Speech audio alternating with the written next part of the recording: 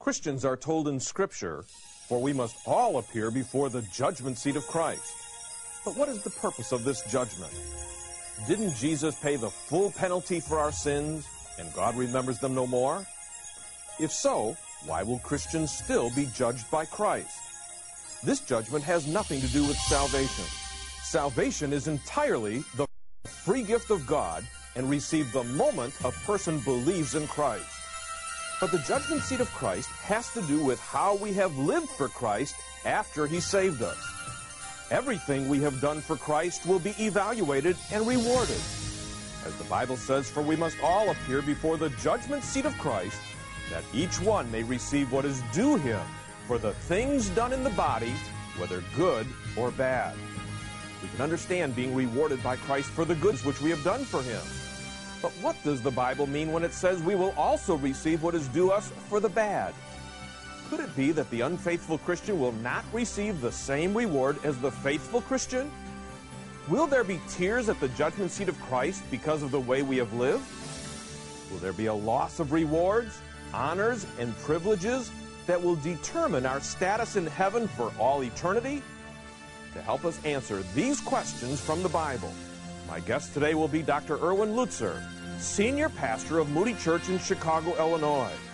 We invite you to hear what Jesus will be looking for when He evaluates your Christian life at the judgment seat of Christ. Welcome. If you're a Christian, do you realize that the Bible says that someday you're going to appear at the judgment seat of Christ? Why? What's the purpose of this judgment? Hasn't Christ forgiven all of your sins? Well, my guest today is my friend Dr. Erwin Lutzer, the Senior Pastor of Moody Church in Chicago, Illinois. And I asked Erwin, why is it that so many Christians are mistaken about the seriousness and importance of the judgment seat of Christ? Here's his answer. I'd like you to listen. John, in my ministry, I'm amazed at the number of people who don't realize that the Bible teaches that we shall all, as Christians, stand before the judgment seat of Jesus Christ to give an account for the deeds done in the body, whether good or bad. I've had so many people tell me, well, there's no way that Jesus Christ can judge us like that because sins are forgiven. Yes, our sins are legally forgiven, and God does not hold them against us. But as His children, He still evaluates us.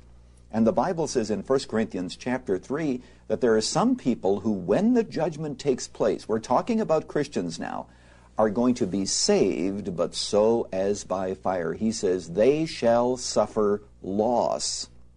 So let's remember that the judgment is going to be very thorough, as we talked about on previous programs. It is going to be a judgment that is going to reveal everything. The manner of people that we are, that day shall declare. And the way in which I live today is going to have some input into where I will be slotted in the kingdom. Eternal repercussions. Of course, everybody in heaven is going to be happy. Everybody serving the Lord. But there are some people who are going to be given greater responsibilities than others, as we shall see in another program, because of their faithfulness. So what we're talking about today is very important and fundamental. And if you're not a believer in Christ, you will not be at this judgment. You will be at another judgment that the Bible calls the Great White Throne Judgment. And that assesses your response to God's revelation. You'll be judged on the basis of what you did with what you were given. But unfortunately, you will be lost forever. So let's remember two different judgments, two different classes of people. And today, John, we're talking about the judgment seat of Jesus Christ for Christians. Now, through these programs, we've been talking about the rewards that you can gain from Christ when you as a Christian stand at His judgment seat. What you're going to hear next is the background, the basis upon which God graciously promises that He will reward every Christian for even our smallest deed. Now, this is very important, so I want you to listen carefully. You know, John, when I talk about this topic about what we can gain when we stand before Jesus Christ, I have to say that I reach the very limits of my imagination. This just boggles my mind. And I wonder if many believers who are listening today possibly have never heard this before. Now, in order to set this up and to realize what we're talking about, I need to give just a little bit of background. Remember when Adam and Eve were created, the Bible says that Adam was created, and then God sought a helpmeet for him. And obviously, Adam did not find that helpmeet among the animals, so God took and created Eve. And he separated femininity from masculinity. And Eve was created, and she became one with Adam. The two became one flesh. Now, you know, of course, that sin ruined the whole picture. But then Jesus Christ comes to earth, and Paul says that Christ is the second Adam. And he comes to, what shall we say, clean up the mess that was made by the first Adam. And when Jesus Christ comes and dies, in eternity past, God promised Christ a gift of redeemed humanity. This is what we call the bride of Christ, the church. And the purpose of the bride of Christ, the ultimate goal of the bride of Christ, is that she might be able to rule with Christ sitting on the throne of the universe. You know, John, there's a verse in the book of Revelation, several verses, I should say, that just take us to the very limits of our thought. This is what it says. He who overcomes, I will grant to him to sit down with me on my throne, as I also overcame and sat down with my Father on his throne. That's Revelation chapter 3, verse 21. Did we grasp what the text is saying? That if we are overcomers, we will sit with Jesus Christ on his throne, just as he overcame and sat on his Father's throne? John, this means that we are going to be sitting on the throne of the universe, the throne of God.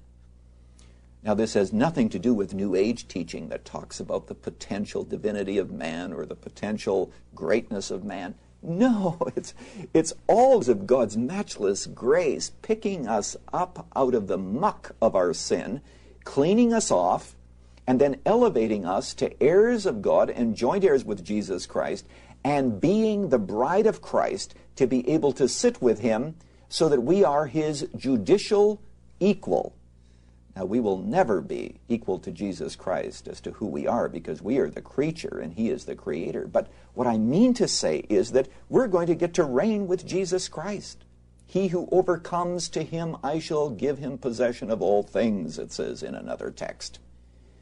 What that means is this. It is because of the solidarity of the family that we have that privilege. You see, angels will not have this privilege. In fact, the Bible says that we shall judge angels, not in the sense that they need to be judged, but that we shall rule over them. Why can't angels have this privilege? Well, it's because angels are not a brother to Christ, and they don't have God as their father. They don't have aunts and uncles and cousins and grandfathers and grandmothers, you see. And it is because of the fact that Jesus became one of us in becoming our brother, the text of Scripture says. Therefore, when the title deed to the universe is read, since we are his brother, God is our Father, we are heirs of God, joint heirs with Jesus Christ, we have to be there to hear about our inheritance. And we're going to be rejoicing in the privilege that we will have to be with him. Now, the text of Scripture is very clear then that we are to be like Christ to the extent that the creature can be like the Creator and participate with Christ in the rulership of the whole universe. That's what we have to gain at the judgment seat of Christ. Now, I think that you know that the Bible says the church is the bride of Jesus Christ. When we get to heaven, there's going to be an event called the marriage supper of the Lamb, where Christians are going to be united with Christ forever. Everyone dresses up for a wedding, right? It's especially important what the bride wears. Well, as a Christian, as part of the church, one who makes up the bride of Christ, what will you be wearing? And where will you get your clothes? Well, the Bible gives us a very interesting answer to this question, and I'd like you to listen. The Bible says that there is the marriage supper of the Lamb. Now, I believe that this will take place after the rapture, when we're in heaven with Jesus Christ, and all believers who belong to the church are present. But many people read this text quickly. This is found in the 19th chapter of Revelation, and they don't realize what the bride is wearing. Listen carefully. Then let us rejoice and be glad and give glory to him, for the marriage of the Lamb has come, and his bride has made herself ready. And it was given to her to clothe herself in fine linen, bright and clean. For the fine linen is the righteous acts of the saints. Most people read that and they think, well, the fine linen is the righteousness of Jesus Christ. But that's not what the text says. Now, let's be very clear about this. You need two different suits in order to attend the marriage supper of the Lamb. First of all, you do need the righteousness of Jesus Christ. I was explaining the gospel to a friend of mine the other day, and he said, why do I have to believe in Jesus? Well, the answer is because you can't get to heaven unless you are as perfect as God. And not a one of us is as perfect as God. So we believe in Jesus Christ. We receive his righteousness, as the words of a hymn say, clothed in his righteousness alone, faultless to stand before the throne. But once we are there, we are clothed in the righteous acts of the saints. John, what we are doing day by day is we are weaving a garment so that we will have something to wear at the marriage supper of the Lamb. You see, our works before salvation do not merit anything in God's sight, but after salvation, they are very, very precious to God. And because they are so precious, we have the privilege today to prepare for that event. It's sobering to realize that the way in which I live today will contribute to what I will be wearing at the marriage supper of the Lamb. It is the righteous acts of the saints. Now here's a very important question. Is it possible for every Christian to get some reward at the judgment seat of Christ? Encouragingly, the answer is yes. Listen. The fact of the matter is that everything that we do by Christ is evaluated and becomes part of the equation. But let me encourage you by saying that Jesus said that a cup of cold water given in my name, and you will not lose your reward.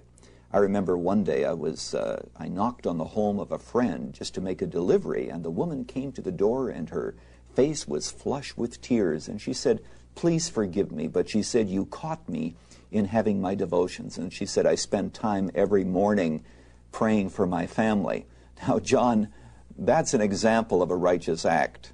Somebody who, in a way that nobody knows about, is serving the Lord Jesus Christ, and as a servant is doing all that they possibly can for him. It's those kinds of acts that prepare us to stand before the judgment seat of Jesus Christ and to know that he will not overlook them. Let me give you some encouragement. The Bible does say, each man shall have his praise of God. John, I believe that God is going to search the cosmic internet, and he's going to find something in all of our lives for which he can commend us and for which we will be rewarded.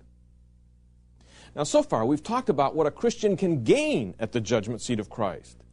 Is it possible that you as a Christian can lose rewards and privileges at the judgment seat of Christ? And that these losses will impact you for all eternity? Well, I'd like you to listen. John, we've talked about the glories of what we can gain if we are faithful with Jesus Christ. Being overcomers. And, I could just say parenthetically that many of us want to be overcomers, but we do not want anything to overcome. But the reason that God gives us temptations and trials is so that we can become overcomers to rule with Jesus Christ. But just as we talked about the glories of what we can win, so to speak, what we can gain, the Bible also has warnings about what we can lose. Listen carefully to the words of Paul. Now, if any man builds upon the foundation with gold, silver, precious stones, wood, hay, straw, each man's work will become evident, for the day will show it, because it is to be revealed with fire, and the fire itself will test the quality of each man's work. If any man's work which he has built upon remains, he shall receive a reward. If any man's work is burned up, he shall suffer loss, but he himself shall be saved, yet so as through fire. John, the imagery there is of a house that's burning, and a man is running out of the house, and he's saved, but everything collapses behind him.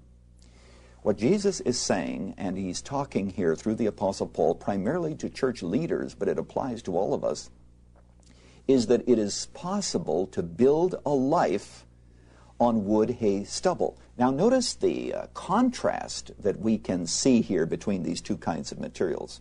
You could have in your hand gold, silver, and precious stones, and it would be of much more value than a whole field of wood, hay, and stubble.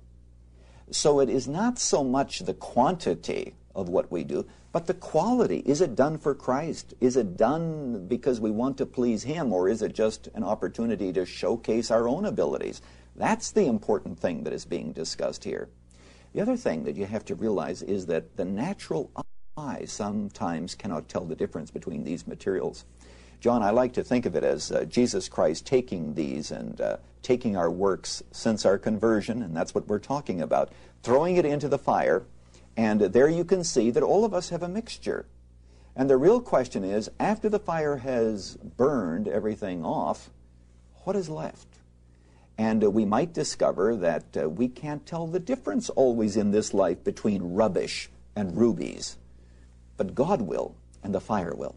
And also, it may well be that our works are turned into these kinds of materials, and so it would be possible for Jesus Christ to completely evaluate us without us seeing our sins directly. But everything that you and I do, today I am either building with gold, silver, or precious stones, or wood, hay, stubble. Now, do you remember the parable that Jesus told in Matthew 25 about the servants who were given different talents by their master? Some were faithful in using the talents, and some were unfaithful. Now, possibly this parable is describing how some Christians will gain and some will lose rewards at the judgment seat of Christ. Listen. I think that what all of us would like to do is to have a picture of someone who suffered loss. Because it all may seem very conceptual until we actually see the individual. Maybe the closest that we come is Jesus Christ's parable, for example, in Matthew chapter 25, where he talks about the people who were given different talents, and you know the story. And there was one man who was unfaithful. He hid his talent because he said, if I can't be a 10-talent man, I'm not going to be a 1-talent man. And he had a very bad attitude, and he hid it in the ground, and then he presented it. And the master, you remember, was very displeased with this servant. What did he lose? Well, first of all, he lost the approval of his master. In fact, the master said, you wicked, lazy slave. You say, well, Pastor Lutzer, would Jesus actually say something like that to a Christian, to one of his? Well, possibly. You know, not everyone is going to hear his well done, thou good and faithful servant. Secondly, he experienced temporary rejection. Jesus said, take the talent from him and give it to somebody else. Now, of course, there are various ways to interpret this parable. Some people think that this unfaithful servant was not a Christian, and I can appreciate those who interpret it that way, but I think that there's a real important lesson to be learned here. And then the man was disciplined. He still was a servant, but he had lost something very important. He was not given authority over all of the cities. And the real motivation there should not have been, well, I want to have a lot of authority. No, it's pleasing the master. We always come back to the judgment seat of Jesus Christ. I want you to know today that John said, let us live in such a way that we not have shame at his coming. And it's very important that we remember that. You know, John, so many people think that the judgment seat of Jesus Christ is going to be unimportant, and we've talked about the reasons they think that. I see it as the most incredible motivation one could ever have. In fact, I'd like to say that if standing before Jesus, looking into his eyes and giving an account for the way in which we lived, if that does not motivate us to faithfulness and holiness, I suppose probably nothing will. Now, what we've been talking about today are the rewards that you as a Christian can gain or lose at the judgment seat of Christ. Now, you can't lose your salvation, but you can lose rewards that will affect your status in heaven for all eternity. Dr. Erwin Lutzer summarizes the rewards that you and I as a Christian can lose in eternity for unfaithful living now. Listen. Now let's just put this together in a capsule. What can you and I lose? The most important is we can lose the approval of our master. Some Christians will not hear well done. Possibly we might even lose the opportunity to rule with Christ, because all of the promises of rule regarding ruling in the kingdom are conditional. If you suffer with me, you shall rule with me. If you overcome, to him I will grant to sit with me on my throne. Thirdly, we can also forfeit very special privileges. You read the book of Revelation, and over again it says, he who overcomes, to him I will grant. And then it gives the blessings. It talks about intimacy with the Master. I will give you a stone with your name upon it. I will give you hidden manna. All of those promises have to do with the privileges of intimacy with Christ. All that can be lost. And therefore, I encourage you, beginning today, if you are not living wholeheartedly for Jesus, do it, because we shall give an account. For additional resources, log on to jashow.org. That's jashow.org.